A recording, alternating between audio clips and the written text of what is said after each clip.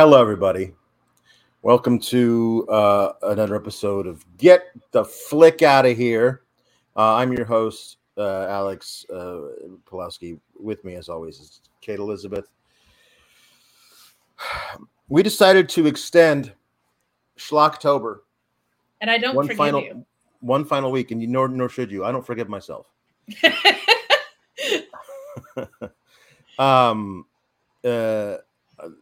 We said it is decide to extend Schlocktober one final week into the beginning of November.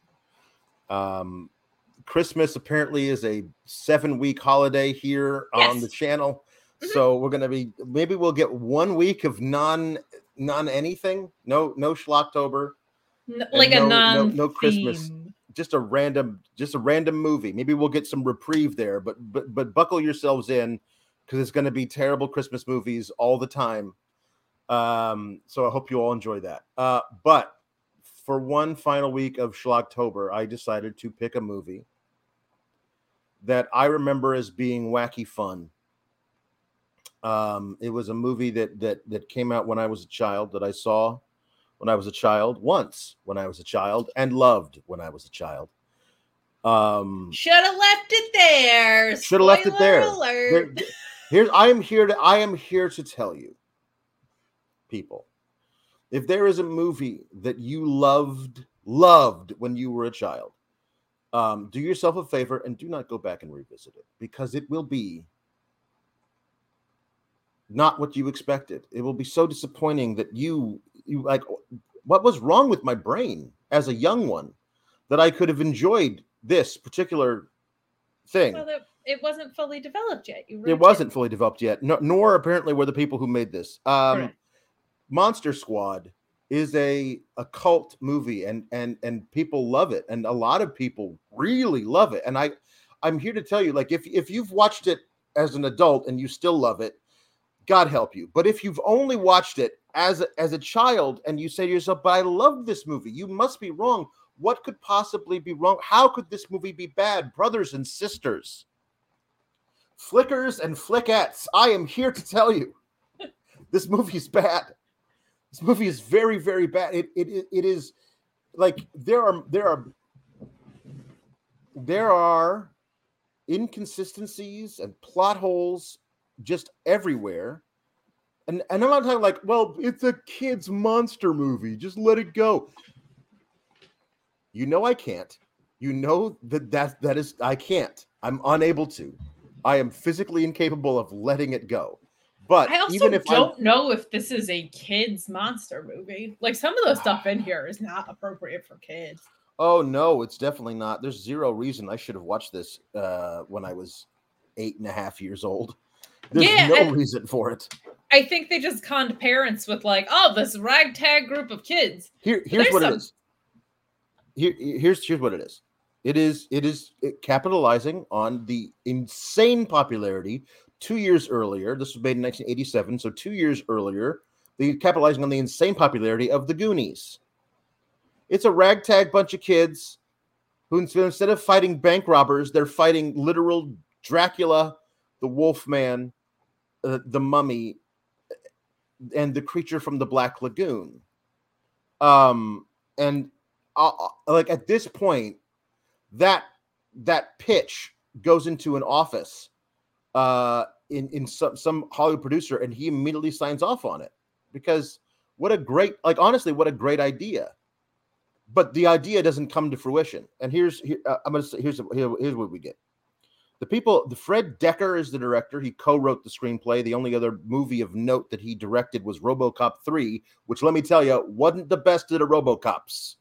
And then the other co-writer of this, which I found very interesting, Kate, is Shane Black. Do you know the name Shane Black? I do not. He had himself a hell of a 1987, because he co-wrote this, and he wrote the screenplay for Lethal Weapon, the first Lethal Weapon movie, which was a huge success. But he sold it, and when he sold it, he put in the contract that he would be allowed to be an actor in an action movie. And they gave him the part of Hawkins the guy with the glasses from Predator, from the original Predator. That's Shane Black. All of this happened in 1987. Now, Shane Black would go on to have an actual real career, like the cult favorite Kiss Kiss Bang Bang with Robert Downey Jr. and Val Kilmer. Oh, yeah. He wrote and directed Iron Man 3. He's done a lot of good things. This is a black mark on his name. This movie.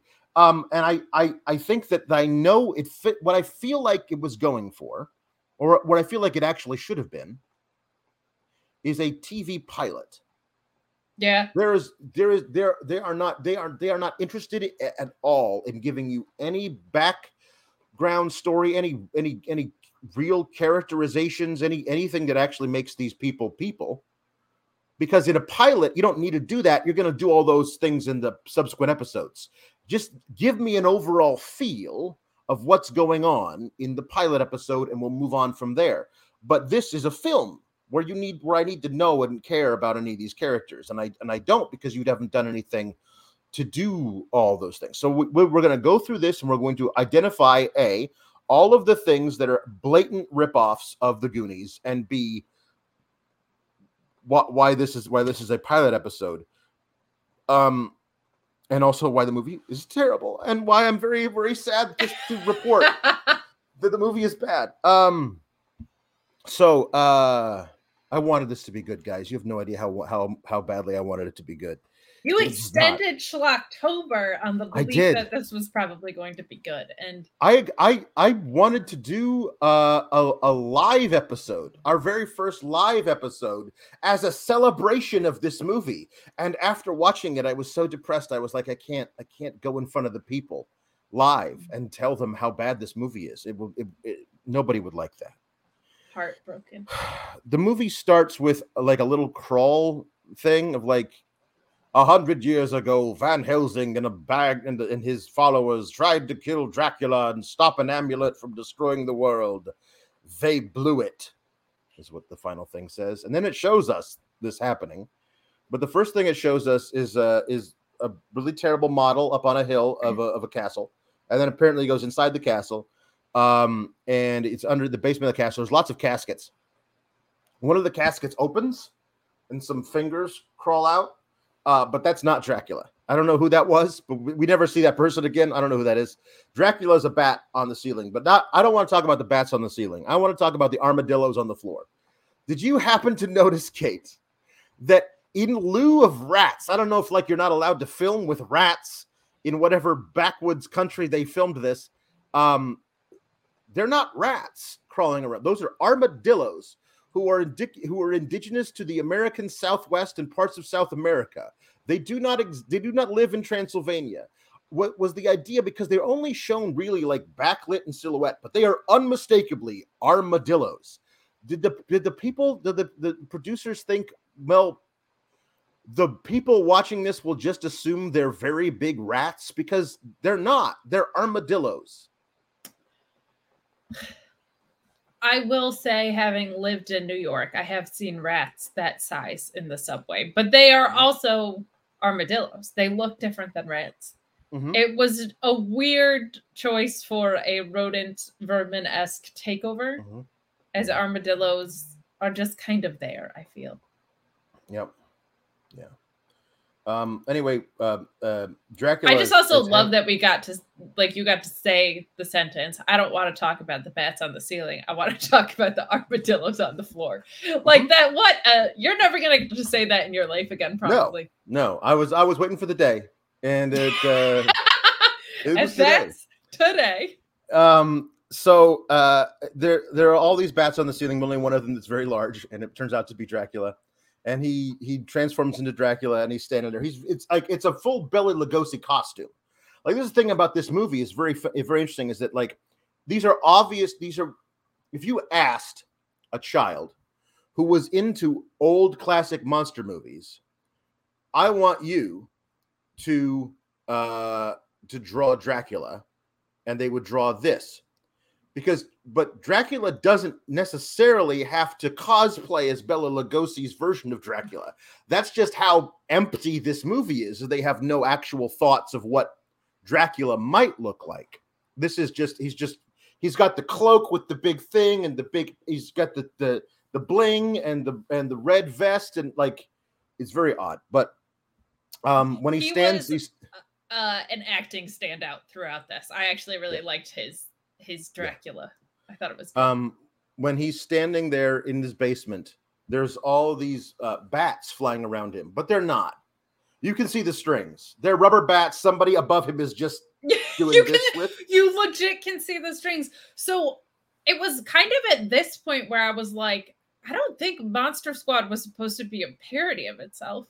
And because I don't remember seeing this as a kid. I was born the year this came out. I'm sure it was like on and I'd seen it, but because I've always been a scared little weirdo, I probably was never like actively seeking it out. But I was like, oh, I thought this was like a sincere movie. I didn't think this was like a parody, but like between the armadillos on the floor and the fingers of someone that we don't see or get revealed to us, and the presentation of Dracula and seeing very visibly the strings, I was like, oh, is this like tongue in cheek? I thought this was like a sincere effort. It was a sincere effort. This was just not very good. Yeah. So anyway, Van Helsing and his boys are storming the castle. They cut it pretty short. Two guys like roll a thing of dynamite. Will not be the last time we see dynamite used in this picture. Spoiler. Behind the door, the portcullis, which explodes and allows them to get in, and they get in 4 minutes to midnight. Hurry up! Well, honestly, I don't know, what were you guys all doing? You hanging out at the pub in Transylvania, like, well, almost midnight. We should probably get down to the cat. You could have showed up whenever you wanted, man. But apparently they're like, oh no, we cut it too close. It wasn't like they were fighting through an army of demons to get in there. Like they could have showed up whenever. But Van Helsing, old guy, says, bring the girl. And there's a barefoot peasant girl, 15 years old, and she's reading something, and he just keeps yelling at her, read, or we're all gonna die. No pressure, old man. Maybe I would be able to focus on the words in front of me if you weren't yelling at me. He's literally in her ear screaming for her to read faster.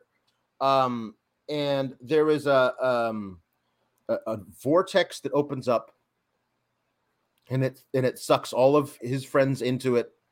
And also Van Helsing. I don't think it does the girl because we don't see her later, but maybe it does. I don't know. I forget. Who cares? But we know one thing. It does not actually. What it's supposed to do is supposed to like put Dracula up there. The only thing we see him do is like Van Helsing's got a wooden stake on a crossbow and shoots a vampire lady in through the heart with a stake. There we go. That was 100 years ago. Cut to random American middle school. Correct. Does not tell us ever where, but I'm trying to piece it together. Obviously, it's shot in California because that's where everything is shot. So it looks like California, but there's also a very expansive swamp, which isn't California. I know that the drought is a fairly recent thing over there, but they didn't have swamps in California in 1987. I'm thinking it's supposed to be New Orleans, California. I'm thinking it's supposed to be East Texas because all of the sheriff's deputies wear cowboy hats. So I'm thinking that's it, but they never tell us. Nobody has an accent, so who knows? We see these two kids who are in the principal's office. Their names are Sean and Patrick. By the way, Sean, obviously the leader of the group, is supposed to be Mikey from the Goonies. Mikey, of course, played by the actor Sean Astin. So it's an immediate ripoff of who this character is supposed to be by associating him with that. And I believe that Patrick is supposed to be the Corey Feldman character Mouth, yes.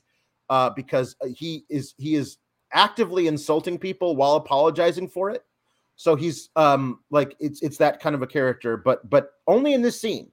Like him being actually quick on his feet, verbally, and a deceiver is only really ever used in this scene, and then they forget about it.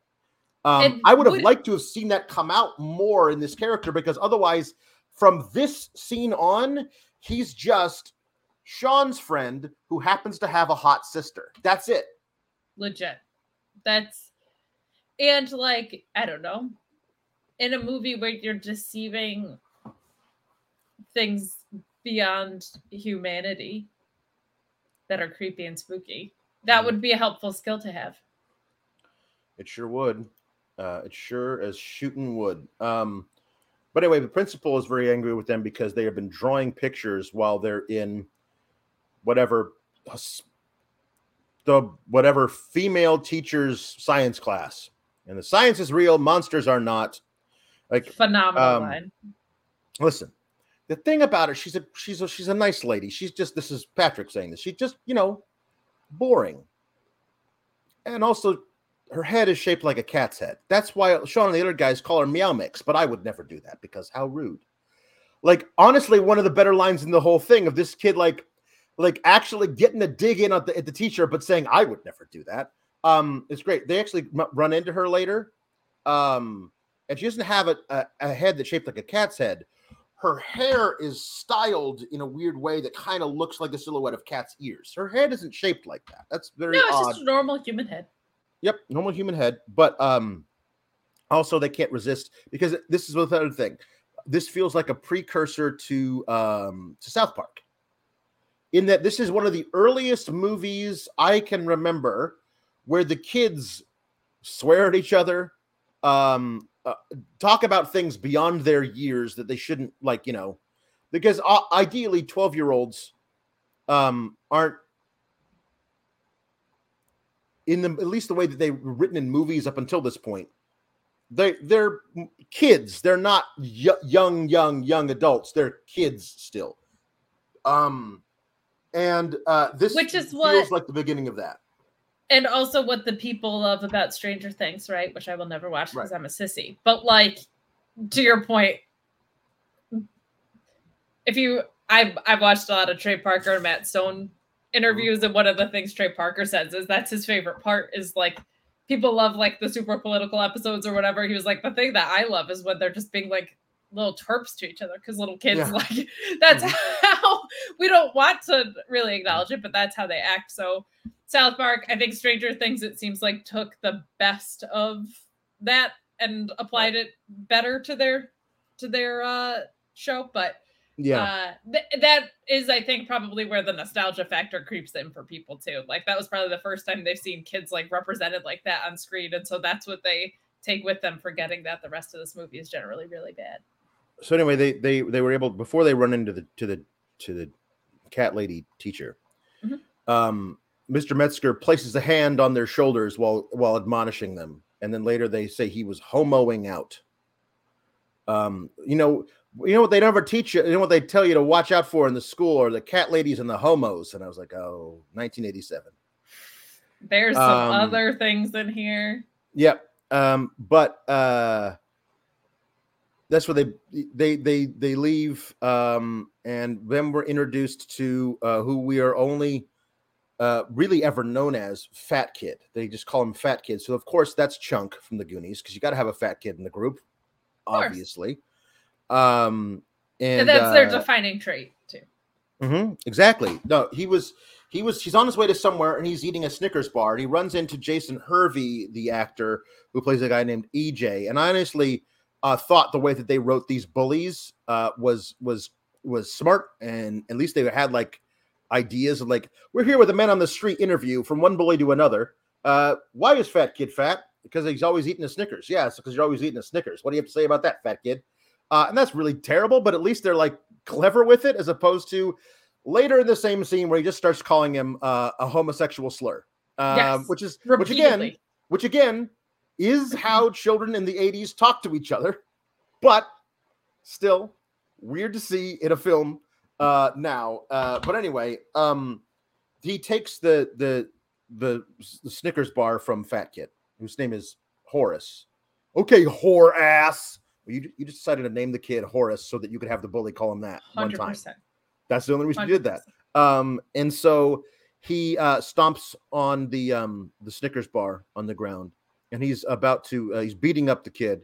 It's around the face on the ground, and then a kid on a bike shows up, and this kid is cosplaying the Fonz. I don't know why, but he is absolutely cosplaying the Fonz. He's got like little loafers on, and he's got pegged jeans and a white t-shirt and a leather jacket and like little fingerless gloves, and he's got his hair slicked back.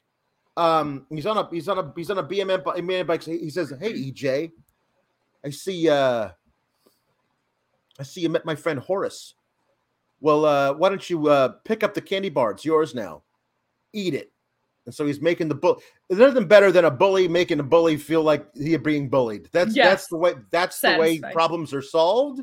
And so I don't know why this kid, Rudy, who's obviously older than all the other kids, is friends with Horace. That is never explained. Ever. I don't know if they're neighbors, if like their parents are friends. Are they cousins? I have no idea. It's never explained why Rudy, this kid, who obviously strikes fear into all the hearts of all the other kids, they say he's in junior high. So it's different than being in middle school. Or I guess sixth grade in this particular school is like the last thing in elementary school before you moved on junior high. That's fine, whatever. But he says, so fat kid runs into Sean and Patrick and Sean's little sister Phoebe, who's 5 and very cute. Just wants to tag along with her brother. Now, favorite part of the movie was Phoebe the whole time. There is no analog in Goonies to Phoebe, except for the fact that that she functions there's much the same way as all the older as Martha Plimpton did in the Goonies, the older bespectacled girl in the Goonies who didn't really want to do any of this stuff and doesn't really want to be a part of it. Although, like, the thing of it is, maybe she functions more as Data. Like, Monster Squad has zero interest in bringing a student of color into this group. No, this is a whites only club. The Monster Squad is, and just proud of it. But anyway, maybe she's supposed to be Data. Maybe she's be maybe that's what she's supposed to be, because she's just a little gung ho about everything. Anyway, I thought she was adorable and actually really good at this, considering how young she was. Oh yeah, no, she was great. She did a fine job. Whenever. But so Horace shows up. Hey guys, Rudy wants to join our club. He saved my life. Should we let him? And I don't know why Rudy wants to join the club. It's never explained. I don't know what Rudy's relationship to these kids is. It's never explained. I believe that Horace and Patrick and Sean are in a little club that likes to talk about monsters. I totally get that. I don't know how Rudy is related to them in any way. I don't know why he would want to be part of the club. I know he wants to stay a part of the club because they show that they have all their meetings in a clubhouse behind Sean's house, and from the window of the clubhouse, Rudy gets a full view of a girl disrobing next door. This is revealed later to be Patrick's older sister. And she is purely a male gaze. There's not really a ton to her until way later. About her. No, none of all that. So they give Rudy a quiz about monsters, because you got to know about monsters if you got to be in our monster club. They don't start calling each other a monster squad until later. But he does know everything about the monsters, so he's allowed to be there. I don't know why he wants to be a part of it, but he does. It's not even like a younger siblings friends or anything. No. Like he's just the older dude. And as Phoebe says, the only thing they know about him is, I heard he killed his dad, which of course isn't true, but is like one of those things that you hear, like about kids. And he's not even like a misfit. Like, he seems like a cool guy. So, well, I mean, he's absolutely a misfit because he cosplays as the Fonz, but nobody in the town seems to think he's a misfit. They think that makes him cool. But that's what I mean. Like, he's not even an outcast for his own grade, so he has no choice but to default to these kids, right? Like, there's no... Nope. So, now, inexplicably, the movie decides to just open all kinds of holes in itself. Smash cut to a World War II era bomber flying through the sky and two wisecracking pilots. Like, what am I doing here flying this World War II era bomber? I don't know what I'm doing, this bucket of bolts in the sky. Like, hey, would you rather there was people back there always ringing the bell asking for more arming things? You're right, this is actually a pretty good gig. Whoops, somebody made a sound in the back. I thought there was nobody back there. I'm gonna go check. And I don't know why are these guys these guys? Anyway, the guy goes back there and sees a rat and also a bat flying through. There is one crate that is obviously some kind of casket that is just written on it Frankenstein. Like somebody just wrote they stenciled fragile, and instead of fragile, it says Frankenstein. And I don't know why they did that. But the bat flies past him, and he's not at all alarmed by a bat loose in the cargo hold. Like, is that a thing that happens all the time on your multiple World War II era bomber flights? Then because it flies past him, he doesn't turn around to look behind him, which is where, of course, the bat becomes Dracula, and then smacks him in the face as he turns around to look at him. And then this guy has decided, Dracula goes over to like caress the Frankenstein casket. And then the guy goes over, the pilot, and hits the open the bomber bay doors button. Because he's about to murder a guy dressed up as Dracula. I don't know why he would think that was actually Dracula, but he's going to murder a guy dressed up as Dracula. The crate falls down, but this is actually a very cool little moment, one of the only cool monstery moments of the movie, where Dracula is just floating in midair. He should have fallen, but he floats. And then he transforms into a bat and follows the crate down. And the pilot just looking down there like, wow. Now, the crate falls safely into a marsh below. Now, completely I'm assuming that I don't know if you can fall safely in a pine box casket from thousands of feet in the air, even if you land in a marsh. I just don't think that's possible, but like unscathed. I'm assuming that Dracula's plan was to pull the thing himself over the marsh, because that's where Frankenstein needs to be, because we'll explain later that's the meeting place for all the monsters. But instead, we had this little scene with the pilots. Did Dracula book a World War II era bomber plane to take him and Frankenstein to America? Did he call up a travel agent or a shipping company? Like, I would like to ship a dead person from Transylvania to the United States, but it needs to be done via World War II era bomber plane. Is that a thing you can request when you call UPS or FedEx? Is that a thing that you can say, I'd like to ship a dead person via World War II era bomber plane? Yeah, of course. Thank you. I did not know. Also, clearly you did not know about the military service of Frankenstein's monster and Dracula. So this might have just been a favor that was done by the pilots because they go back to war days together. Did you not know that those monsters it's possible served in the military? That's the thing, I guess. I don't know. Know your facts, Alex. This is the There's beginning. So many different ways you could have gotten to the point of monsters in the marsh There's so many ways. There's so many ways he could have gotten to monsters in the marsh. Anyway. Marshes are the creepy place where monsters hang out. The vehicle for that being a World War II bomber is inexplicable. So it is inexplicable. None of that does not make sense. It objectively makes no sense. Ergo, they do not explain it because it is inexplicable. We never see those pilots again. We never see that bomber again.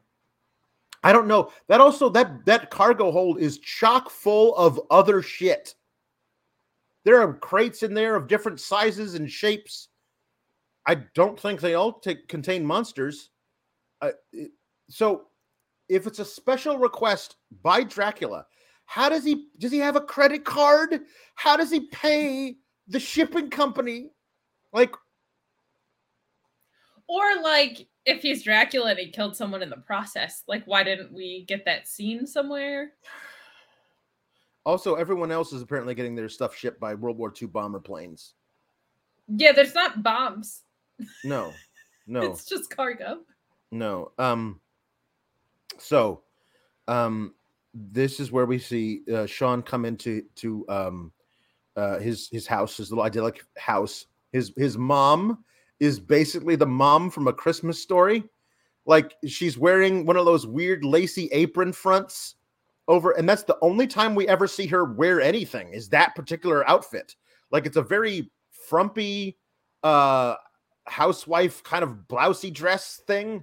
Like, very matronly. Very matronly. And she's preparing dinner, as is the only thing women are allowed to do in this movie. If you're a mom, she has no life outside of the home whatsoever. No. But she comes in, and he comes in, and he's like, "Hey, no, you wash up for dinner now. I'm preparing it as we speak." And he says, "Oh, by the way, I got you something." And it's a book on the table. I got it at Judith, whatever her last name is, garage sale. She found it at the old house out on Shadowbrook Lane. Okay? Shadowbrook Lane is the name of this. I got this at a garage sale. The person who got it who I bought it from, told me she found it in what we will now learn later is Dracula's summer home. Like that's his vacation home in the States is this house. We never meet the person who went into the house. She's never mentioned again.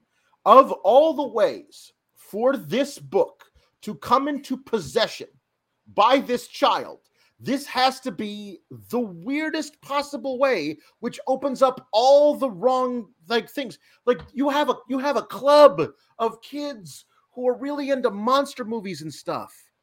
Why don't they sneak into the house and look around because it's really spooky and abandoned, and he finds a book?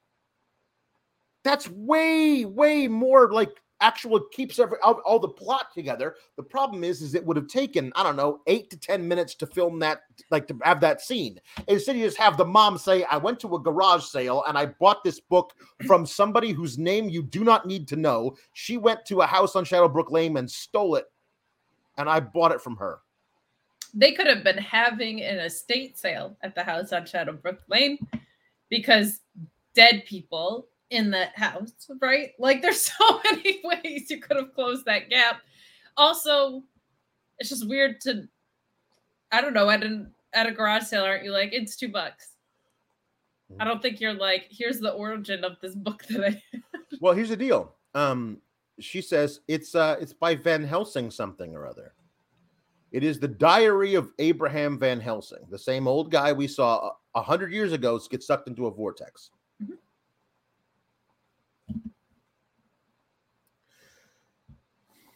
Kate, how did the book get to be in this dilapidated house in East Texas, if that's indeed where it is? I want Shane Black or Fred Decker to explain it to me. I think it ended up there because of a garage sale that happened in Germany. In Transylvania. There you go. Yeah. Makes sense. Sean is, of course, very upset because the book is in German. Earlier in the evening, in the day, we see Patrick and Sean and Phoebe walking by a house with an overgrown front yard and big chain link fences. Says, "Oh, look, it's scary German guy. He's in there. I saw him watching me through the window. Maybe he's a German spy. We're not at war with Germany anymore," says Phoebe. "We're at war with Vietnam. It was in Rambo." She's 5.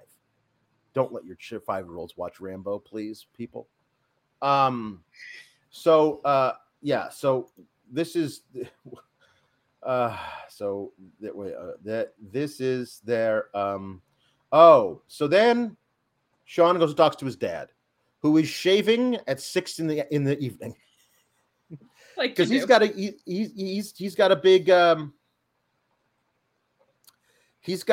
big date with their mom. If we find out later, it's actually couples counseling. It's marriage counseling. This is so funny that I happen to have paused the movie at the exact right moment. But of course, because it's on a streaming service, I'm not allowed to snip it. Whatever. I'll talk about it later. So he's a dad and a cop. He's a detective. And so he's cool dad or whatever, hey, you're going to stay here, 12-year-old, and watch your 5-year-old sister. Everything will be fine. I guess that's fine. But he's like, I want to go and see Groundhog Day Part 12.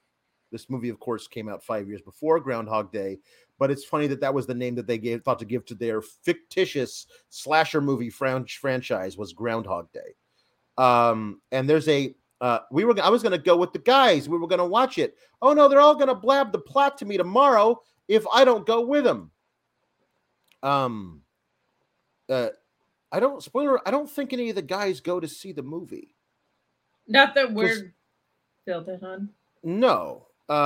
So yeah, this never actually came into play again. But anyway, he gets a call from his partner, his detective partner, who says, "Sorry, you got to come in. There's a big case we got to go solve."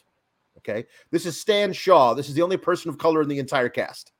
I want you to remember that when I tell you what happens to Stan Shaw by the end of the film. Of course. Only person of color in the entire cast. Guess which one gets killed. Okay. So, 100% every time. There's a reason why that trope became a joke in the 90s is because throughout the 80s, that was what happened. Rampant. Also, going back to the couples counseling thing, yep. This will be at least the 3rd time we see a movie where there's a strained marriage that gets who needs therapy when you've gone through. What was the John Ritter movie we watched where they were going through all the TV channels? Stay tuned. And The Burbs had that. And this, spoiler alert, also has it. But just like the most recycled trope of our strained marriage is going to get fixed by the man defeating supernatural events. Right. Solve your communication issues. All right. He's like, hey, sorry, I'm a cop. You knew that when you bought the package. And it's like, I matter. This is important. I'm important. She's very, very angry at him because he's going to miss couple counseling. And he says, I love you. Prove it. And then he just walks out. Because he's got to go because there's a important police stuff he's got to deal with. One of the things apparently is this. There is a man in the police station screaming about how he is a werewolf and it is a full moon tonight. You got to lock me up. Please lock me up. He fights like 4 or 5 guys, deputies, steals one of their guns and is holding it up in the air saying, lock me up. And they shoot him. In this case, I think it's a clean shoot. He already had like thrown people across the room with superhuman strength. He's holding a gun. He's not pointing at you, officer, but however, I'm going to go ahead and say it's a clean shoot. We're a very rare clean shoot for the cops. This one's a clean shoot. So they kill him. While Stan Shaw basically is on the phone. It's like, hey, you got to come down and deal with something. Not this, by the way. This is not a problem. It's a different thing that's a problem. We're going to go and see that in a little bit. Separate thing. So we do not know yet, but we will find out. Shadowbrook Lane, the house, is not this house, right? Is this house, but we don't know that it's this house. We just see a giant hearse with a huge skull hood ornament drive up to this dilapidated old house, and Dracula gets out. He's summering. Is this his car? Did he buy this car? If he can afford a summer house like this, he could probably. No, but this is the thing. It's not, though, his summer house. It's just a dilapidated old house that they decide to turn into Monster Central. It's never actually talked about how it's owned by Dracula. All we know is that somehow the amulet is buried under there, and which we'll find out later. And Abraham Van Helsing's diary is just sitting out there somewhere for some lady named Judith to walk in the open front door and take off a bookshelf somewhere. That's all we know about the house. But now that you've said it's his vacation home, in my head, Dracula's like, the Hamptons just became too much. I'm going to Shadowbrook Lane in East Texas, New Orleans, California. Martha's Vineyard is just too bougie it's just now. Overwrought with their celebrities coming in, pretending they care about wine culture. Like, I'm over the vineyards. We're going to East Texas, Swampland, California, East New Texas. Orleans. Yes. Yeah. Did he rent the car again? See, so everything you're saying makes me want those scenes. Like, I want Dracula at Enterprise to be like, I ordered an SUV. And I know you don't like reserve it properly, but like I need those. I need those scenes. Yeah, I don't want a luxury SUV. I want a hearse. No, I don't want this add-on insurance. I don't need it. I'm dead. Right. So this is not the biggest I need to see the scene in the movie. That's coming up very quickly. Close. But so the only thing that makes sense is that at some point in the past 100 years, Dracula made a trip to this area of the world, bought a hearse with a giant hood ornament on it, and put it in storage until he came back later. Because this is not a thing you just like go down to the local mortuary, suck a little blood, and leave with the unless that person also has a giant hood ornament of a skull on there, which most hearses don't. In my experience, that would be weird. That would be like a little on the nose. Yeah. But and like disrespectful to the family. House, I always so assumed like a descendant of Abraham Van Helsing left and came to America and brought the amulet and for safekeeping, so Dracula couldn't get them, and the diary, and brought them here to this thing, and then later died. That's the only thing, but that's never explained to me. But that's the only thing that makes any sense. I don't know how then Dracula, I guess, can read minds, would know where to go to find this old house that has the amulet buried in its walls, or the diary, whatever. He gets out of the car and says, tonight it begins. And then a flash of lightning makes his face turn into a skull for a split second. And that is where I have paused the movie right now, and I can't. I wish I could. I wish I could tell you because it's because it's a split second in the movie. The skull mask is actually quite good. The eyes in it, the little fangs or whatever. But it's very obvious that he is wearing a turtleneck to hide his skin. Yeah, it's bad. So that's what we see here. there's so then there's okay, here we go. Right after this, right after we see the guy who says he's a werewolf get shot by the cops, we smash cut to the museum. I should say this town, I'm going to say max 12,000 people. It is not like they're living in, it's not like it's Houston or Galveston. No, it's a small town, right? It is a suburban small town with a swamp. They have a historical museum in this town that apparently has in this museum an actual mummy in an actual sarcophagus. I don't know how this museum got it. Usually those things cost a lot of money to get for your museum.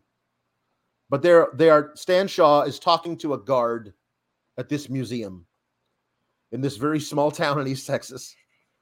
He says, so there's no way you didn't see anybody come in and take the mummy? You didn't see? No, I would have seen it. Of course you would have seen it. Did you take the mummy? I'm all out of options. Stan Shaw is written as a very bad detective. Not very good at his job. Not very good. But Sean's dad, Dell, it says, well, there's only one problem with all of this. 2,000-year-old guys, 12,000-year-old dead guys don't just get up and leave by themselves. This a fair point. Right, is a fair point, except for they immediately, again, one of the only clever moments of this movie, smash cut immediately to a 2,000-year-old dead guy walking around by himself, walking down the road, dragging a leg with one arm still taped to himself, the other arm like this, like the Boris Karloff mummy. Again, you have all of the options in the world for how you want to show the mummy. It doesn't have to be this mummy. It doesn't have to be the Boris Karloff mummy. There are other mummies that you could do, but you decided, well, we're going to do a direct homage / ripoff to the original material. Which then I feel like if you are trying to claim this is a kid's movie, that's actually a fair approach. Sure. Yeah. But when Ernest Scared Stupid has more creativity with the troll than your movie does, that's not a great look. I'm not really sure exactly where we're supposed to think the mummy is going. He's just leaving. He's just going by himself. Just going. Yeah. So the next thing that we see is Sean on his roof with binoculars looking at a drive-in movie theater which is playing the opening night of Groundhog Day Part 12. He can clearly see it from his roof without binoculars. We know because we are on his roof. The camera is, and we can see it without binoculars. It is huge. It is next door. Like it is if he could walk from his back door to the drive-in movie theater, it would take him 45 seconds. That is how close this drive-in theater is to his house. It is so close. I would argue there's no point in going to the drive-in, and you should just invite your friends over to hang out on your roof, because that would be a cool guy thing to do anyway. That would be awesome. Like I would have loved that when I was a kid. Especially when you're not old enough to drive. But beleaguered detective dad shows up with a bag full of Burger King and hands his kid a Whopper in a styrofoam case, because that's how you know it's 1987. It's like, so what did I miss? And he takes in. So he's a good dad, hanging out with the kid on the roof, bringing him Burger King, and you got the thing was like, you're supposed to think, oh, he's a good dad, hey, which is why we're supposed to not like his wife. That's you got to, if you're writing a script about divorce in the 1980s, you got to pick a side. Guess what? All the scripts written by men. Guess whose side they picked? So she's a shrew who doesn't want her husband to go out and actually have a job. This is the way it's presented. Like, at least in Stay Tuned, she had a job too, right? Like she was like stressed out, full on character, and the Burbs. They had reason for marital strain because a big part of the Burbs was that he was going kind of like slowly insane here, right? So, but in this, she's just a matronly woman who only prepares meals and because she's annoyed that she's not getting attention or love from her husband because he's prioritizing his job, she is the enemy. Yeah, exactly. So also, I just want to go back to the fact that they shot a man who was asking to be locked up because he was going to turn into a werewolf, and that doesn't really that's not of alarm to anybody. No. So after the scene on the roof, we get to I should have mentioned this. I'm not sure exactly when this happens, but the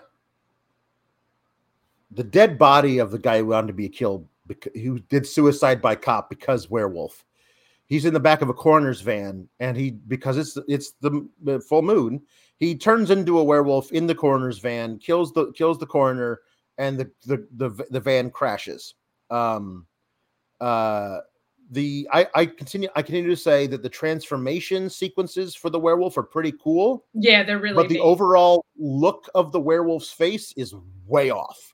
Like they put his eyes like way up here and off to not on either side of him, which would be what do you call it? A prey, because that's what a prey looks like, so they can see all directions in case predators come from. Predators have their eyes front and center. They put them like way up here on his forehead. I don't know why. And he doesn't really have a snout. It's a really bad looking face of a. It's like a teddy bear. Like it's like a weird teddy bear face. Anyway. But the transformation sequences are really cool. And also, like, that guy was justified. He was like, lock me up so I don't turn into a werewolf. And they were like, we're going to try and kill you instead. And he was like, that's not going to work out great. Because guess what? You can't shoot a werewolf with a silver bullet. Not a silver bullet. So there you go. Maybe we should. Anyway, the next that we see also the swamp. The swamp, where Frankenstein's crate fell, and we see the Wolfman trundling through the swamp, right? And then we see Dracula holding his cane, which has like a wolf's head on it, and then the Mummy walks up, and it's like we all all right, synchronize your watches. We all meet here at this particular, not just in the swamp, in this particular part of the swamp at this moment at the same time, because we're all going to do monstery stuff. And then rise, like, and out of the swamp, like, raises up the crate, the Fragile crate. And it's being carried by the creature from the Black Lagoon, who I guess just lives at the swamp. Hey, everybody, let's all meet at Frank's place. Like, is that it? Like, can we all just meet where the creature from the Black Lagoon lives? Well, in the late 80s, I feel like that was more of a... So maybe it's technically a lagoon and not a swamp. But I think... It is definitely not a lagoon. I guess, yeah, because it's... So, good for him. He's, like, exploring different bodies of water. Right, yeah. That's awesome. But that was, like... it just, you could carpool, you're saving on gas. Like, let's all just go to his place, I think, is a fair idea. So they opened up the crate, and inside is Frankenstein. Frankenstein's monster, excuse me.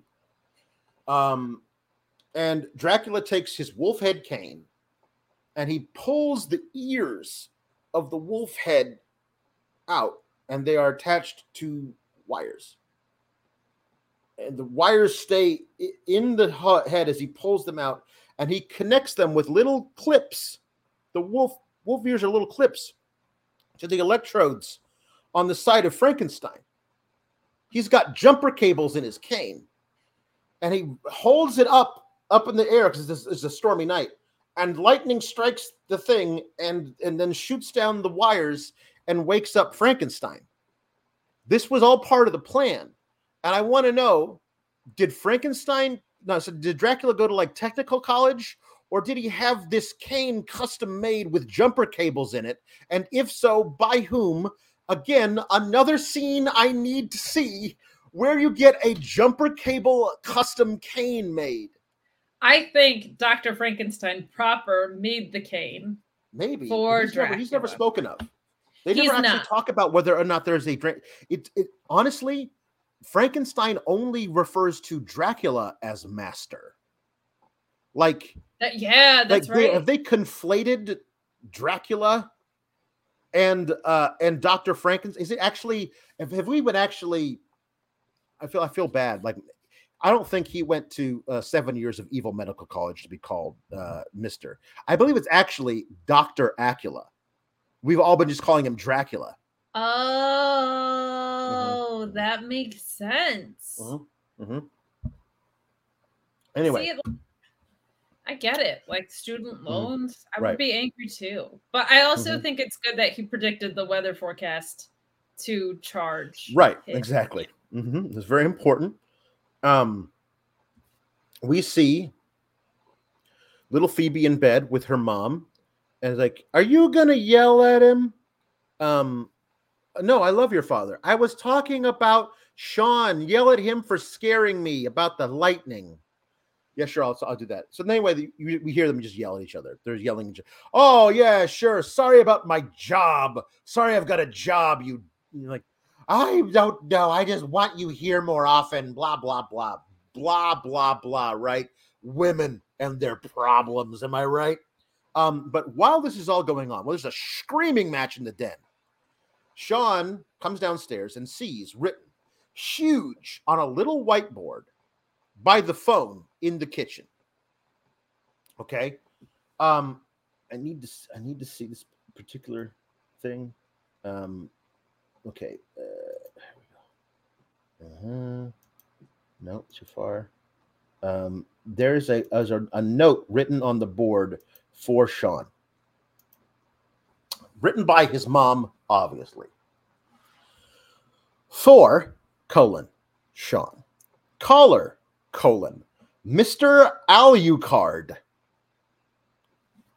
Parentheses, school, ? Message, interested in Van Halen diary. Possible $3. This means, okay, obviously Mr. Alucard is Dracula. It takes Sean, a 12-year-old, about 3 seconds of sitting down and trying to figure out an anagram for, I don't know why he immediately was like, this is an anagram for something, and didn't just think immediately, how about I try and spell it backwards? Because Mr. Alucard is obviously Dracula. But he says, anyway, this means Dracula knows that there's no Van Helsing diary in the old house, which means he knows where it's supposed to be. And he goes and looks for it, and it's not there. Now, how does Dracula know who came in to take the thing? And how does he know that it's Judith? But he immediately knows it's Judith, because then he goes to Judith. And he says, Judith, you stole this book from me. Who did you sell it to at your garage sale that I also knew that you had? And Judith says, I sold it to Sean's mom, who doesn't actually have a name. She's just Sean's mom. I don't actually know if she has a name in this thing, but she might. She's just Sean's mom. So he's like, okay, great, Sean's mom. I also know, but Judith wouldn't have called her Sean's mom. Judith would have called her by her actual name. And then Dracula would have been like, okay, great. Somehow I also know that she bought this diary for her 12-year-old son, whose name is Sean. And I know to call this phone number and ask for Sean, and I will give him a fake name, Mr. Alucard, and I will say, I would like to purchase your Van Halen diary, or the mom is so stupid she doesn't realize that the guy says Van Helsing, but she writes down Van Halen because she forgot that she was the one who bought the damn diary in the first place. Possible money signs.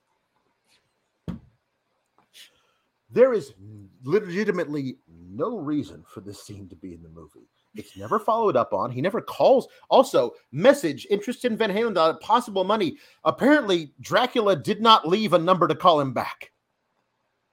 No, so, like, Sean doesn't try to find out of the thing. Like, he's not, like, it would be one thing if, like, he needed money for something for tickets to the big Monster Con or whatever. And he was like, oh, gosh, I don't know where I'm going to get this money. Oh, I could probably try and sell this diary to this Mr. Alucard. And then he goes to meet him, and it's obviously Dracula.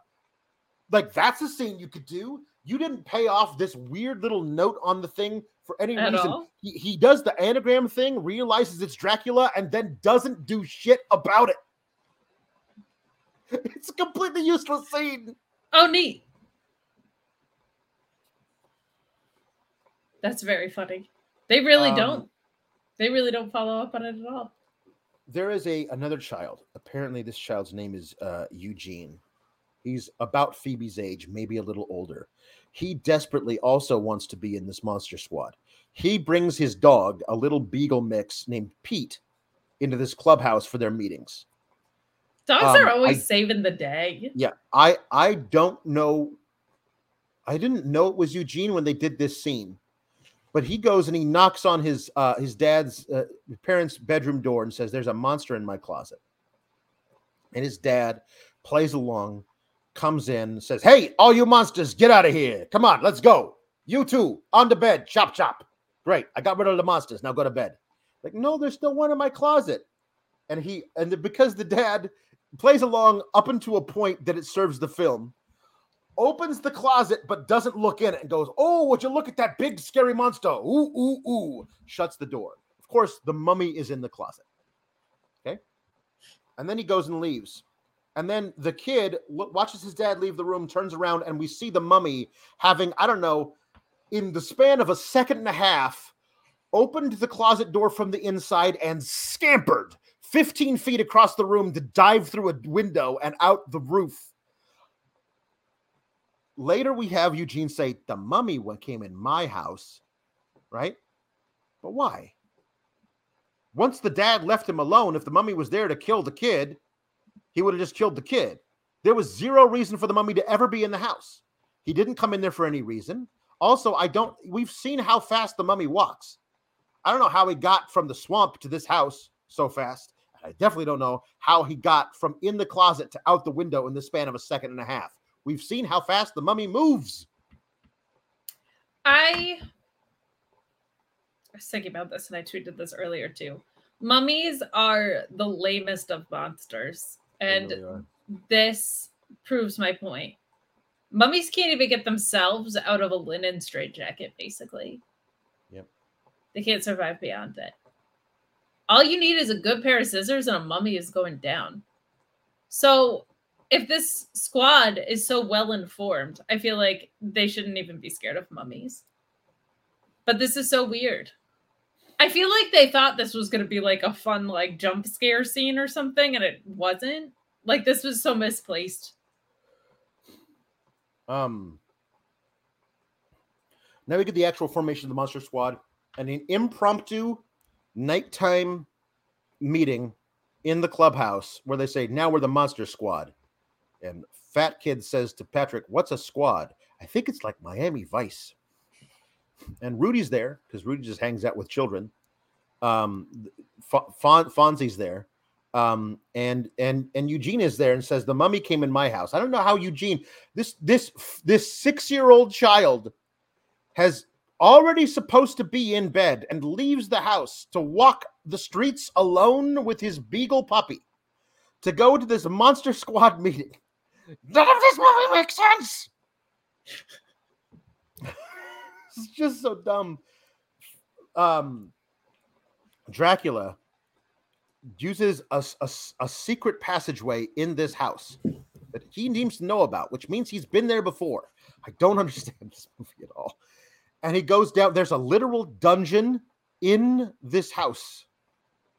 And he goes down the steps into this literal dungeon full of rats and cobwebs to check on Frankenstein. And says, how do you like your new home, my friend? Home. That's how Frankenstein talks. Tomorrow, I must sleep soon, so tomorrow you must do this for me. Van Helsing's diary is in the possession of some children. I want you to go and take it from them. If they do not agree, I want you to kill them. And Frankenstein's like, And that's so ends the first night. Now, am I wrong about this, Kate? There is only one full moon per month. Completely full. Completely full. It's close to being full, then it's full, then it's close to being full as it gets less and less. There's one new moon, one full crescent, one full half, and one full moon. Everything else is on its way to those stages. So if tonight is the full moon, tomorrow cannot be the full moon. You get the Wolfman one night a month, and that's it. But because it's a movie, we're just going to gloss right over that. If it's full-ish, if the moon is on the night of the full-ish moon, like if it looks full, you're good. If it's, you know what I mean? Like if I can barely tell the difference. Yeah, right. If it's like a spot the difference between these pictures that you wouldn't even notice, like good enough. So the next day, they go because they have German. They like, who can translate this diary, right? Patrick says, "Hey, my sister takes German in high school."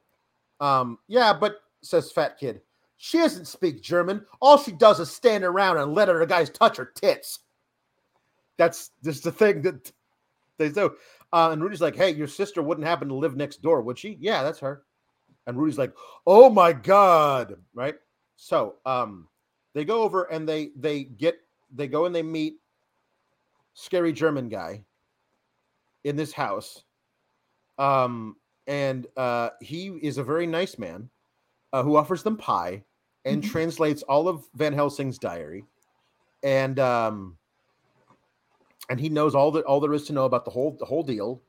The amulet must be every 100 years on that particular night can be used for either the forces of good or the forces of evil, depending on who is wielding it. Okay. So you need to find the amulet because Dracula is obviously looking for the amulet because guess what? The day he's doing is tomorrow night. It's the only day it can happen. So anyway, they're all leaving. And it says that I noticed you may have thought that I was a vampire. But look, how could I be a vampire when I have a reflection in that mirror? Right? And then Horace is like, wow, you sure do know an awful lot about monsters. Yes, that is true. I suppose that I do. And he closes the door. And as he closes the door, we see he's got a serial number tattooed on his arm. And he's like, social commentary from 40 years before this movie was made. I was just like, okay, cool. I mean, I guess we can all, here's something we can all agree upon. In 1987, Nazis are bad. Weirdly, that's not something we can all agree upon in 2022. No, that's it's a bizarre weird. One. What progress? Anyway, so this is so ridiculously dumb. They this is a long scene. They go and we gotta have a plan. They come home, right? And Phoebe's like, because Phoebe's been playing by the swamp like you do at 5, just alone. And there she meets Frankenstein. Tom Noonan is a very, very tall actor, but he's wearing the platformiest platform shoes. The thing about platform shoes is when you wear them to make a guy taller, you usually don't film the platform shoes because it ruins the illusion of him being very tall. Every time they show his feet, he's wearing like 10-inch platforms. Ace Frehley when you're only filming his feet, just have him wear boots. This is the dumbest thing ever. I don't know why we're doing this. But anyway, Phoebe makes friends with him, and introduces him to all of her friends. And they go up into the little clubhouse. She's teaching him words like bogus. And then he looks out the window and sees apparently this girl only disrobes in front of her bedroom window, which is wide open. And she does it at all hours of the day. Constantly. Frankenstein looks out the window and is immediately turned on by this because she's 16. I mean, obviously, you know.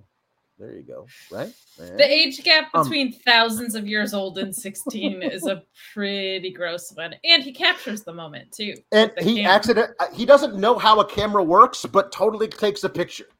Like he holds up the camera as though he knows what he's doing, but he clicks the shutter and is immediately freaked out by it. This is very important because this picture will be used as blackmail porn later in the film for the forces of good. It's just such a weird movie. It's awful. The depiction of women in this movie is terrible. There's a very heartwarming scene where they're all walking together. All the children are walking together with Frankenstein off into the sunset for no reason. We see Dracula.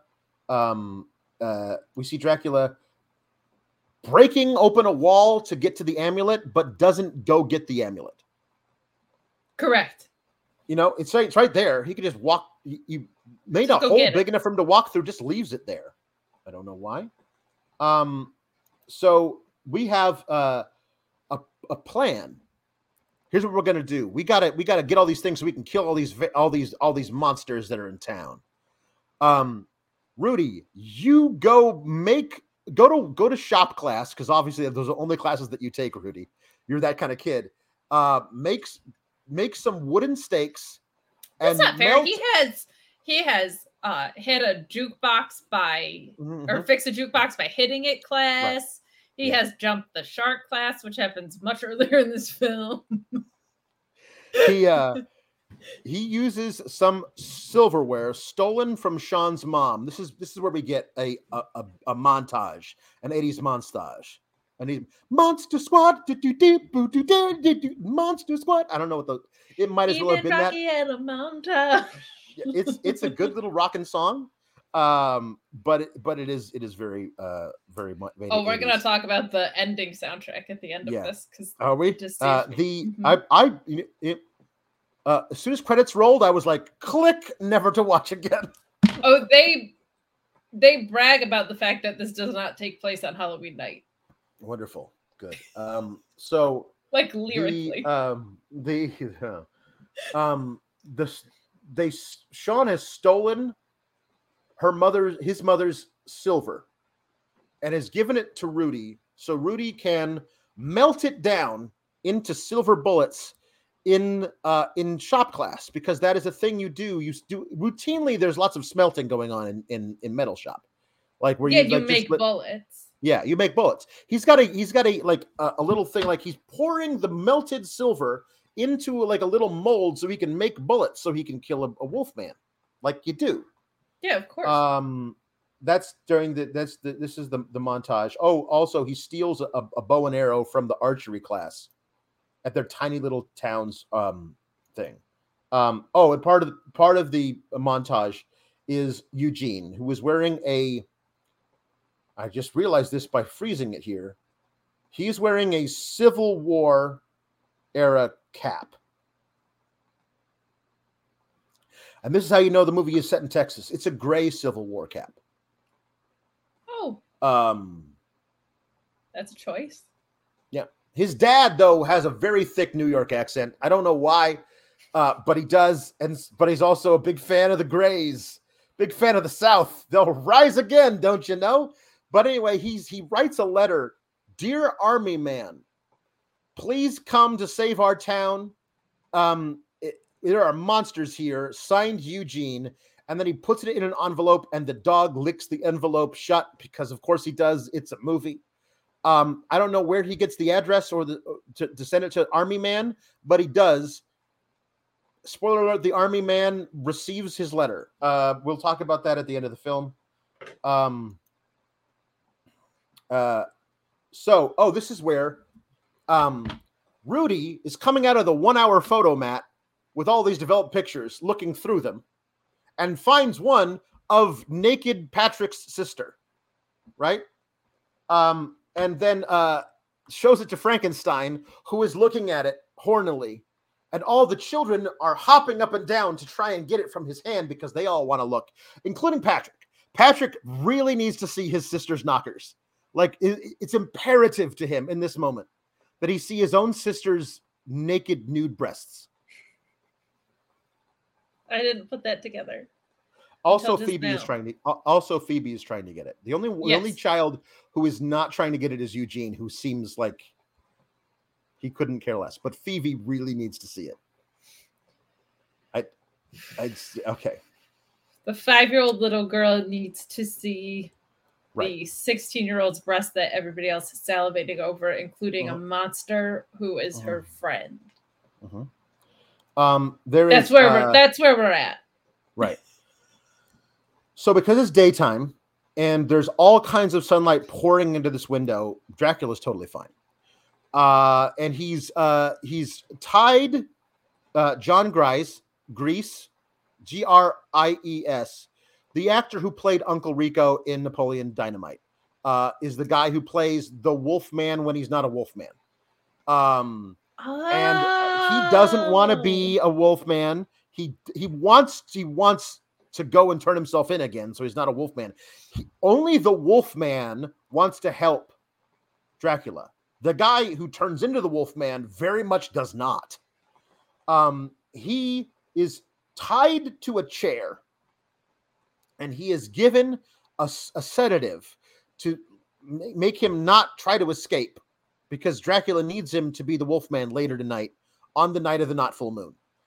And so he look at all the plot holes we discussed.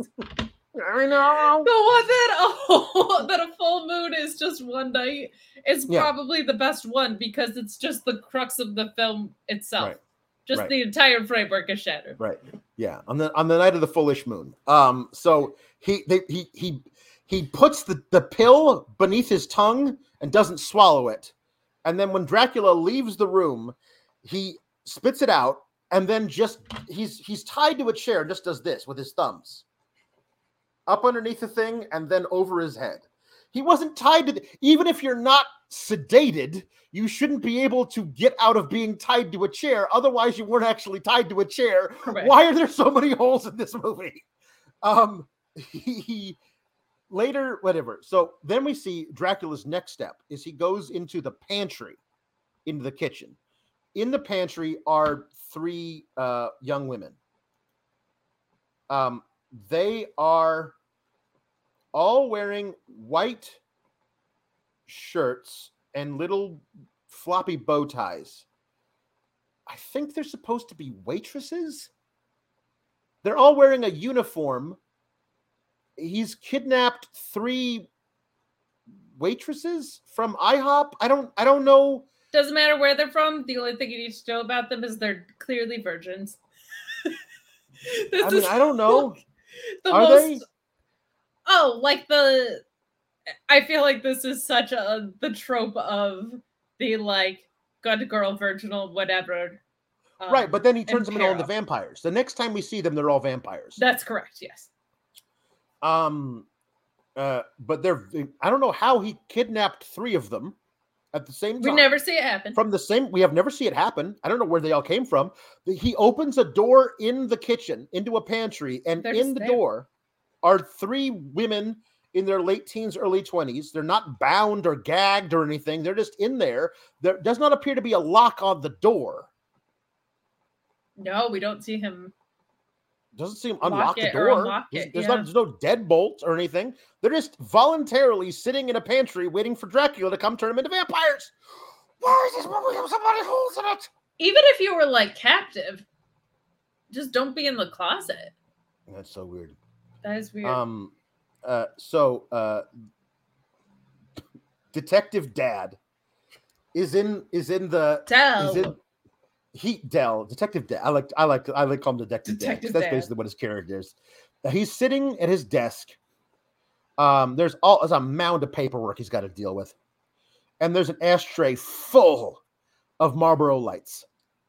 He gets a call. No, Stan Shaw comes in, his partner, the only black guy in the whole film. Of course. The only non-white person in the whole film comes in and says, "Hey, we got a call from a guy claiming he's the werewolf. You know, the guy who was saying was going to be a werewolf before, that we shot and killed, and then the body disappeared from the crash site. That guy apparently is on hold. And he wants to talk to you." And he says, "Hey, Dracula's here. He's gonna come and kill your son. You got to stop him. And like, what's going on? And he hangs up on him, right? And then we see the guy turn into because then it goes from just being dusk to because he ran to a payphone. The Wolfman did, and he goes from being just dusk to being a full moon, a fullish moon, and then he becomes the werewolf. But even though like Dell hangs up on him, he's still weirded out by it. I feel like because it's not a full moon, he should be a compromised werewolf. Right. Like he's missing one hand that's a claw or something. Right. Like he just can't fully transform because it's not a full moon. If it's a fullish moon, then he's a wolfish man. Yeah, exactly. So there's a plan they have now. It's Fat Kid, it's Sean, and it's Frankenstein, and they're going to the old house in Shadowbrook Lane. They're gonna break in. They're gonna find the amulet. They're gonna steal the amulet, and they're gonna because they know who's gonna translate, who's gonna read this. You have to say the words at the same time. The amulet is at the time or whatever the thing is. Only a virgin can say the words, whatever. And I was like, all of these little boys are virgins. It has to be like a girl virgin to say this. Like all these little boys they're all 12. They're all virgins. Why can't one of them read it? I guess they can't speak German, but yeah, I'll actually take that justification. They can't speak German. But they're like, we got to find a virgin. All of you are virgins. But anyway, they go to Sean and Rudy are interrogating Patrick and Rudy are interrogating Patrick's sister. Like, you speak German. We're going to need you to read this stuff and you're going to do it. Oh, I'm not going to do this. Why would I do this? And this is because if you don't, copies of this photo are going to be all over all the bulletin boards, all over high school. It's going to be revenge porn that was taken without your knowledge or revenge kitty porn. Yes. And we're going to blackmail you with it. And so she agrees to do this reluctantly. Also, like the justification couldn't have been like, "Hey, something spooky's going on in town." No. Like they wouldn't have done that. They don't even give her the chance to deny the actual reason before they blackmail her. They cut straight to the blackmail. Right. Oh yeah, right immediately. And also, it cannot be said enough. Her own younger brother is the one who's leading this racket. Her own younger brother is blackmailing her with non-consensual pornographic materials to be shown to everyone, including apparently all the teachers in that school, which is... And is deeply curious to find out if she's a virgin or not. Right, yes, also, yeah. And so she says, yeah, I'm a virgin. So when they break into the Shadowbrook Manor, there's an earthquake or something that has the entire house fall on Frankenstein right in the front doorway, so they can't get out the front door. And also Frankenstein is dead, buried by a mound of rubble. And then the Wolfman shows up, right? And then Wolfish. The Wolfman shows up, and this is where Sean says to Fat Kid, "Kick him in the nards." The Wolfman doesn't have nards, responds Fat Kid, and just kick him anyway, and he does. And of course, the Wolfman, because he does have nards, responds in kind, and then Fat Kid says, "The Wolfman's got nards," and that is the only scene anyone remembers from this film. It's a clever little scene. It is. But it is not a film to build a scene to build a film upon. It does not justify all of this other stuff. Right.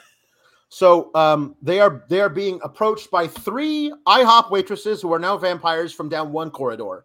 Dracula from another corridor, who, it cannot be said, was within arm's reach of this amulet he has wanted for 100 years and stopped to go terrorize a couple of preteen boys. And also the Wolfman. And so they run over to where to this. There's a statue there, which looks like maybe Theodore Roosevelt or something. And so Sean is trying to get everything, trying to pull it. What are you doing? He says the fat kid's like, don't you know? Haven't you ever watched the Hardy Boys? This is how there's always a hidden thing. So there is something on the statue, and they go down into the dungeon, and there's the amulet. They're in the dungeon for a long time, and easily Dracula or the Wolfman or any of the vampire brides could have followed them, but they do not. Sean sees the amulet, goes into the room where the amulet is hidden, takes it, and leaves. That's just he's able to leave. Leaves. He's able to leave the house. But they're being chased by the bad guys.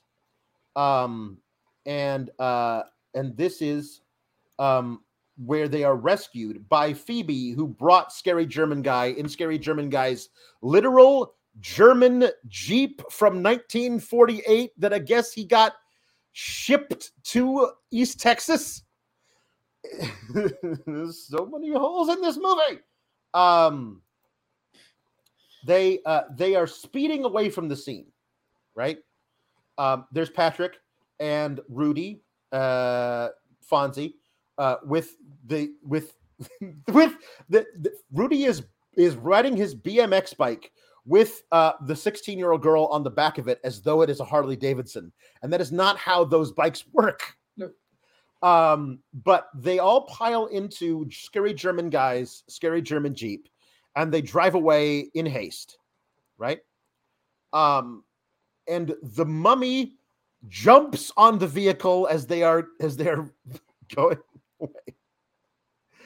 And I actually liked how they dealt with it, which was that they took a loose strand of his wrappings, tied it to an arrow, and then Rudy shot the arrow into a tree, which then unraveled the mummy super fast as they were speeding away, and all that was left was just half a skull rolling around in the middle of the street. And that's how you kill a mummy.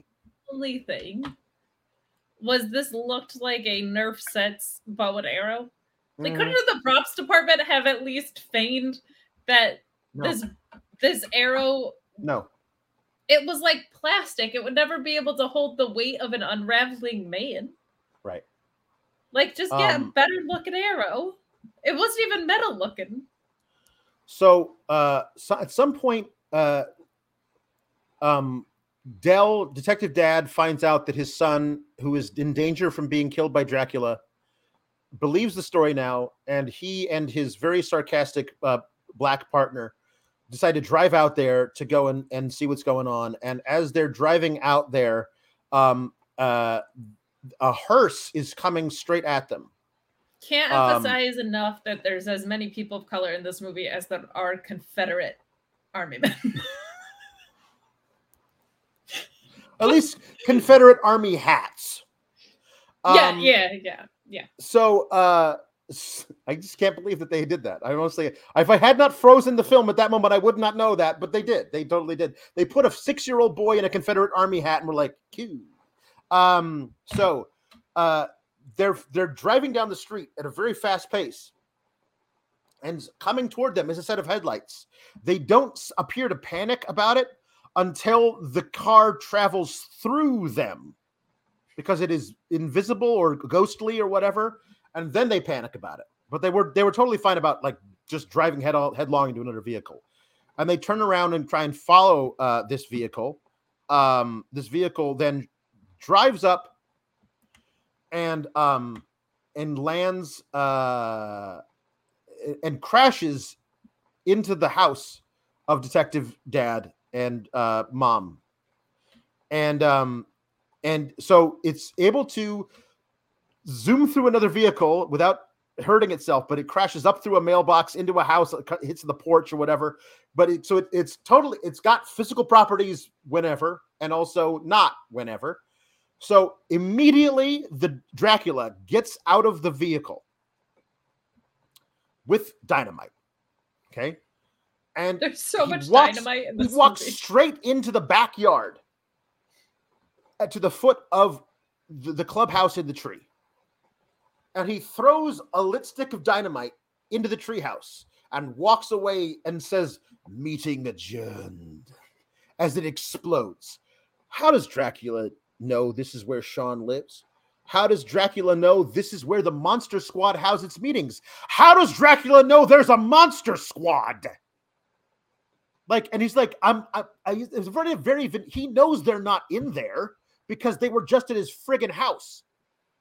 I mean, it's just hypothetically, a vindictive thing to blow up a treehouse for no reason. Frankenstein could have told him, I feel like, hypothetically, but we never. But Frankenstein actually never went back to talk to Dracula. He's been with the kids the whole time. That's right.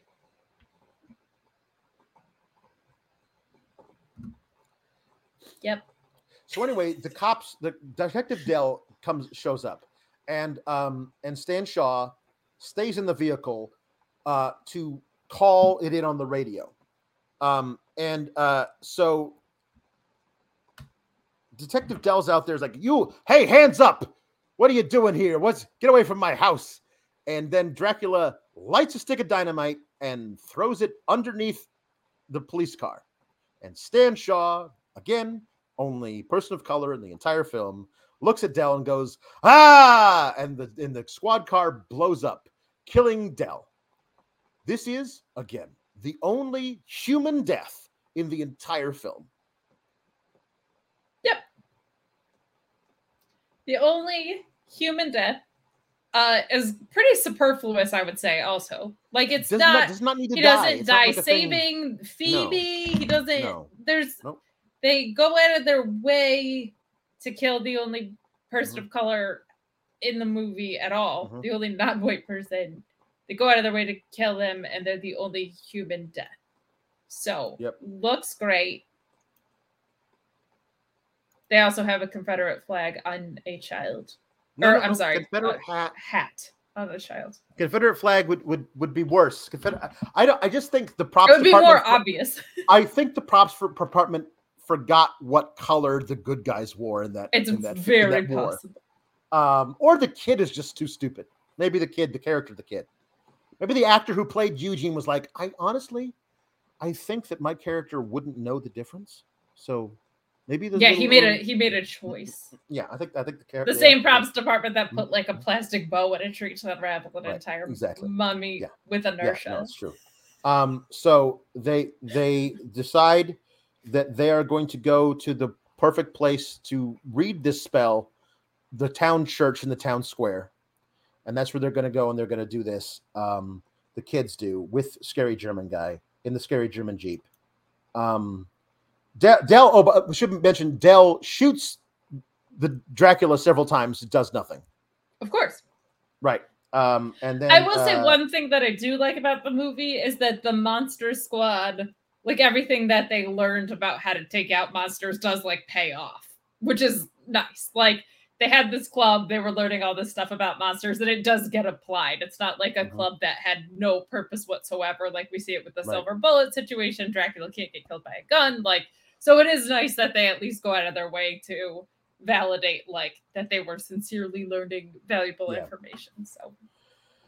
So this is where Phoebe is the lookout while they're trying to have German guys coaching 16-year-old Patrick's sister, who was supposed to be a virgin, how to say all these things, and she's really bad at it. She doesn't really take German very seriously.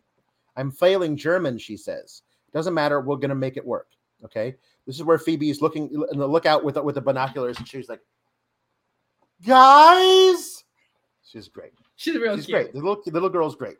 And so then there's a fight. By the way, there's a vampire bat who's flying after the children, right? And Dell is speeding in his cop car, a different car. I don't know, a different car, maybe not the cop car. And he's firing wildly out the window with his service revolver and wings, no pun intended, the bat, who then flies into a warehouse window. And so he goes up there and finds, so you can apparently shoot a vampire if it's a bat, but you can't shoot a vampire if it's in the vampire form. And this is actually one of the coolest monster effects thing that they have. He goes up the stairs and finds halfway transformed from bat back into vampire, but with a big bullet wound in its leg. Yes. That's a really cool shot, the way that they did that. And then he's immediately attacked by the Wolfman. And there's a big fight scene between Dell's dad and the Wolfman. Sean's dad and the Wolfman. Sean's dad takes a stick of dynamite, because there's everywhere, and he puts it in the waistband of the Wolfman and then kicks him out the window. And as soon as he goes out the window, he explodes and all the chunks fall to the ground. I feel like overall dynamite was too accessible in this town. Yeah. I don't know if there was a sale to Army surplus store or what. I guess so. But maybe it's an old mining town. They got a lot of it just laying around. If you thought that blowing up a Wolfman would kill it, you're wrong, obviously. But here's what I thought: that blowing it up would blow it up, even if it didn't kill it. So that we were going to have like the torso of a Wolfman pulling itself around by its arms. But no, it just all like the Terminator, the T-1000, Terminator 2, it all just zoops back together, and now it's a full Wolfman again, because that's how Wolfmen work. Rudy is the hero of everything here, because Rudy's got his bow and arrow with giant full like this big around wooden stakes that you can shoot like an arrow from as you say, a Nerf bow and arrow. And so he takes out the vampire ladies, poor unfortunate IHOP waitresses. He shoots them in the chest with stakes. One of them gets too close, and he's able to stab it with a stake. The Wolfman comes out, and he's able to he's fighting off all these deputies in cowboy hats, East Texas, and then he picks up one of their service revolvers. Rudy does. Fonzie does. Puts in one silver bullet into the chamber, snatches back up, and shoots him in the chest. And then we get Uncle Rico, who is laying there, is like, "Thank you." I thought that was a good little touch, because the guy who was a Wolfman didn't actually want to be a Wolfman, and the only way he could break the spell was by being killed.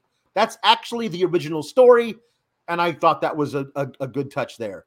But lest you think we forgot somebody. The creature from the Black Lagoon shows up, and how does he get there? Well, he just goes through the sewer. He climbs up out of a manhole cover, because the sewer connects to the swamp. And Horace picks up an actual shotgun. The fat kid picks up a shotgun. Once he's trying to get into a restaurant in the town square, but EJ is in there, along with EJ's friend, bully number 2, and they will not let fat kid into the restaurant. So he has no choice but to turn around and shoot the creature from the Black Lagoon in the chest, killing it instantly. So apparently you have to use a wooden stake to kill a vampire.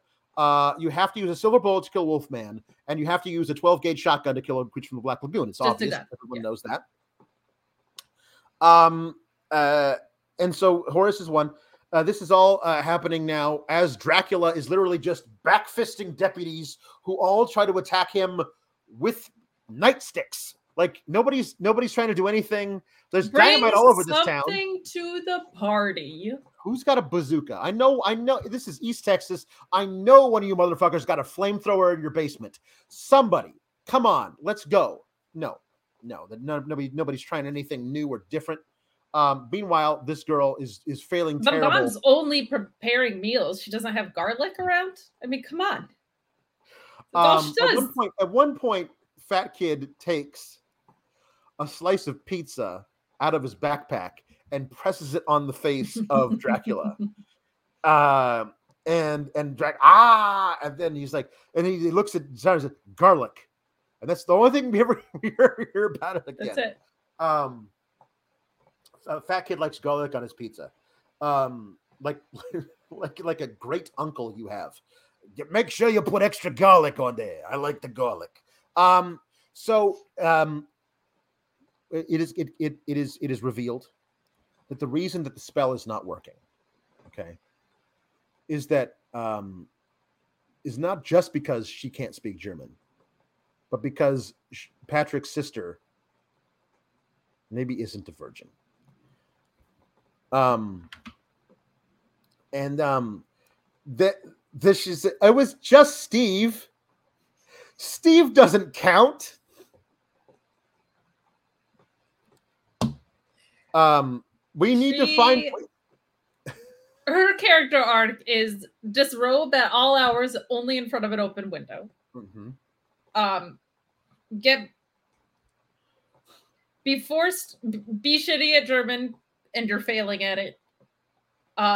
Be forced to speak German because revenge porn, and also not a virgin, though she said she was, because she's either too dumb or too ashamed, which would be understandable because her own brother is threatening to use revenge porn. That's her whole character. My God. So this is where they realize, well, we don't have a virgin here who can do the speak German. But you do. Like it has to be a girl, apparently. That's never actually mentioned in any of the things that they say, but apparently old German guy would know. You literally are surrounded by virgins. But the only one who's allowed to do it is apparently Phoebe, who is 5, and he's like, I will teach you how to speak the words. So he's saying them out loud, and she's trying to repeat them, and I know she's not saying the words right because I can hear what she's saying. So apparently the biggest problem, virgins, Van Helsing and this amulet are really into like barely legal stuff, and so that's their whole search history on Pornhub. So honestly, it doesn't really matter if you speak German correctly. I just need to know that you're a virgin. It's kind of like a full-ish moon. You have to be able to speak German, kinda. Like it's very like a lot of flexibility from the referees here. A lot of discretion. So she's saying the words and everything. She's doing it right, except for then Dracula shows up and picks her up by the face and is going to kill you. And then Frankenstein shows up and beats up Dracula. And she's able to finish because he's there because he loves Phoebe. And so then she's able to finish saying the whole thing. The amulet opens up and swallows Dracula into the old world because Van Helsing comes out of the thing, grabs Dracula, and then jumps into the. So Van Helsing is able to save the day, and he like gives a little salute to Sean because, of course, Van Helsing knows which kid is the leader of this group, and he would know who to acknowledge. Yeah. I thought they were going to do a thing where like it was like the old guy was old German guy was going to be like, Grandfather, I have done everything that you have asked, and the prophecy is fulfilled. Thank you for giving me, because it would make sense if like scary German guy came over and set the whole thing up so that everything could work later. Like it was him who got into it. Or just like that should have been a way bigger part of the story, since that's kind of the crux of it, right? Like, I don't know. More interactions between Dracula and Van Helsing would have made sense. So then the vortex sucks Frankenstein in there too, but Phoebe gives him her Mr. Scraps stuffed dog, and he's very happy about that. So he has to go away too because apparently Frankenstein's not allowed to live here. And it doesn't. Nobody else gets sucked into the vortex. It's fine. I don't really know exactly how Phoebe isn't, because she's just loosely positioned behind a toppled over bench. Everyone else is grabbed on for dear life and like being pulled with their legs flying in the air. But maybe because she's the one who actually said it. Maybe that's why. But then everyone's celebrating, hugging, everything's fine. And then the army shows up. Literally a whole bunch of army guys, and like, all right, which one of you here is Eugene? And then Eugene says like, the mommy came in my room. That's it. And it's like what's going on? Give me a sit rep. Who's in charge here? And Sean steps forward and pulls out of his inside pocket of his jacket a business card which says Monster Squad. And they thought they were going to make 6 of these. You cannot tell me they did not think they were going to make 6 of these goddamn movies. This was set up immediately. Like, so this is the thing. This is why I say it feels like a TV pilot. This is the story that sets up the thing going forward. This is the origin story of the Monster Squad for either a series or several movies. and they made one of these, and no one ever saw any of these child actors ever again. And that's it. The day has been saved, except for Stan Shaw, who we assume had a family, but who cares about them? According to the filmmakers, they don't really matter. Yeah. Anyway, that's it. That's the movie. And you want to talk about the closing credits? Oh, there's just a whole song that's like Monster Squad. And they brag about the fact that this didn't happen on Halloween, because that would have been corny if it happened on Halloween. This is cool. Like, this is like, they're committed to this year round. And I'm wondering why all these monsters that are associated with Halloween are. It was kind of nice that there wasn't like a town Halloween party where everyone's in costume and there's hijinks. Like, that was a refreshing thing to get away from. But if you're going to tell me it's a different day of the year, it's weird that you use Halloween monsters. And if that different day of the year is a different full moon, then it should be an actual full moon, not a full-ish moon. No, you're right. So sick soundtrack is what I'm telling you. The sickest. Alex, this was not a good movie. I don't know. You know, I'm thinking maybe season 2 of the Monster Squad TV show is when they really picked up. We really gotten to see who these kids are as they get older and they grow into their own. And that Phoebe, she's always there for a laugh. She was really good. Like, for such a little kid, she was really good. And the actor that played Frankenstein too was they had like a nice little Tom Noonan is a consummate professional actor. He's great. Like, prior to this, he had played the bad guy in Manhunter, which is the Red Dragon movie that they made with Brian Cox as Hannibal Lecter. It's a really, really good early Hannibal Lecter type movie before they made Silence of the Lambs. And he's great in it. Like, he's really, really good in it. He's very good as a creepy dude. And he's a very sweet man. And it's just not hey, bogus. That's what he says when he picks up Dracula and like smacks him around. He says bogus. That's what he does. I have to tell you, I'm gonna get the flick out of here for so many reasons. Get out. Get the flick. The farthest. Way out of here. Way out of here. One, like, just doesn't hold up from the perspective of like just throw it around gay slurs and depicting women horribly and all that kind of jazz. But I can appreciate when something's filmed at a different time that it's in the type that it's in. 2, you extended Schlocktober for this movie, so I automatically have resentment toward that. And no, it's true. No, I resent myself. Okay, good. We're on the same page. And 3, this is a victim of being at the end of Schlocktober, where I've already seen this movie like 3 times, because this is also Spooky Buddies, and this is also Outta Scared Stupid, and this is also because I had to watch the kids one because I'm a big sissy. I've already seen this formula so many times, so it's like bad and tired. Like, when Ernest Scared Stupid is the significantly better movie, that's not a good sign for you. So for those reasons, I'm going to get the flick out of here, and we can move on to the Paramount holiday season soon. This wasn't good. And there's some good, like, the actor that played Dracula, I thought was really good in this too. He had like a very controlled portrayal, I think, for most of it, but like the plot holes are just insane. And they're constant. They're literally constant. Nothing makes sense.